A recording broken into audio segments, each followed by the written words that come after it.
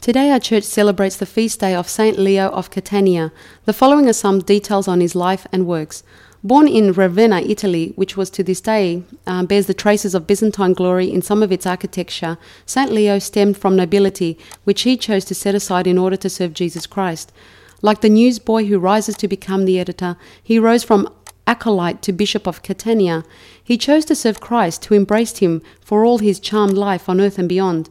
From youth he had evinced that spark of the divine rarely endowed on man, but when he had reached the post of bishop, his proximity to God was beyond question, needing not even a halo to convince the most sceptical and cynical who could not fail to see the divine aura about this man or feel a divine presence wherever he chanced to be.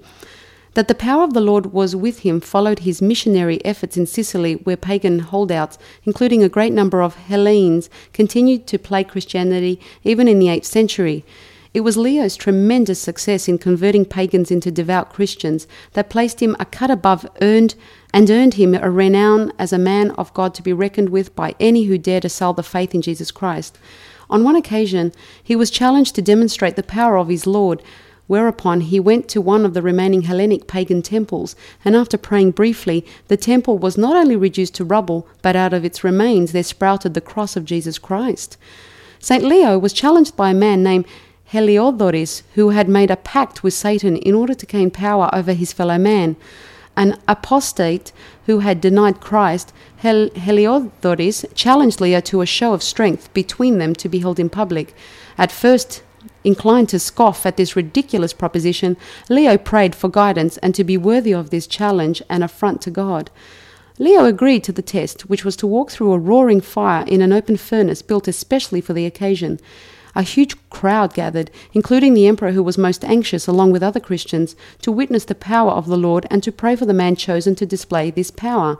When all was in readiness, and after some fanfare, Leo took Heliodorus and led him into the fire, emerging from the flames alone and unscathed. All that remained of Heliodorus could have been put in a small urn. The point had been clearly made. God has power over the devil. This spectacular turn of events catapulted Leo into a prominence even the most faithful of his followers had not anticipated, as a result of which he was asked by Emperor Constantine VI to come to Constantinople, where he could be greeted by the entire city and given a hero's welcome usually reserved for a conquering general.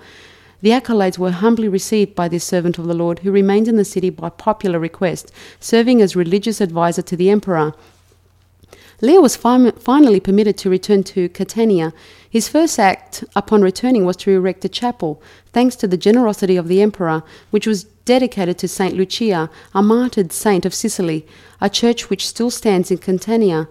The remainder of Leo's life was anticlimactic, choosing to roam about the island as the Spirit moved him and winning even more converts. He finally passed away in 875 and was buried beneath the Church of St. Lucia, which is a shrine of Christianity to this day.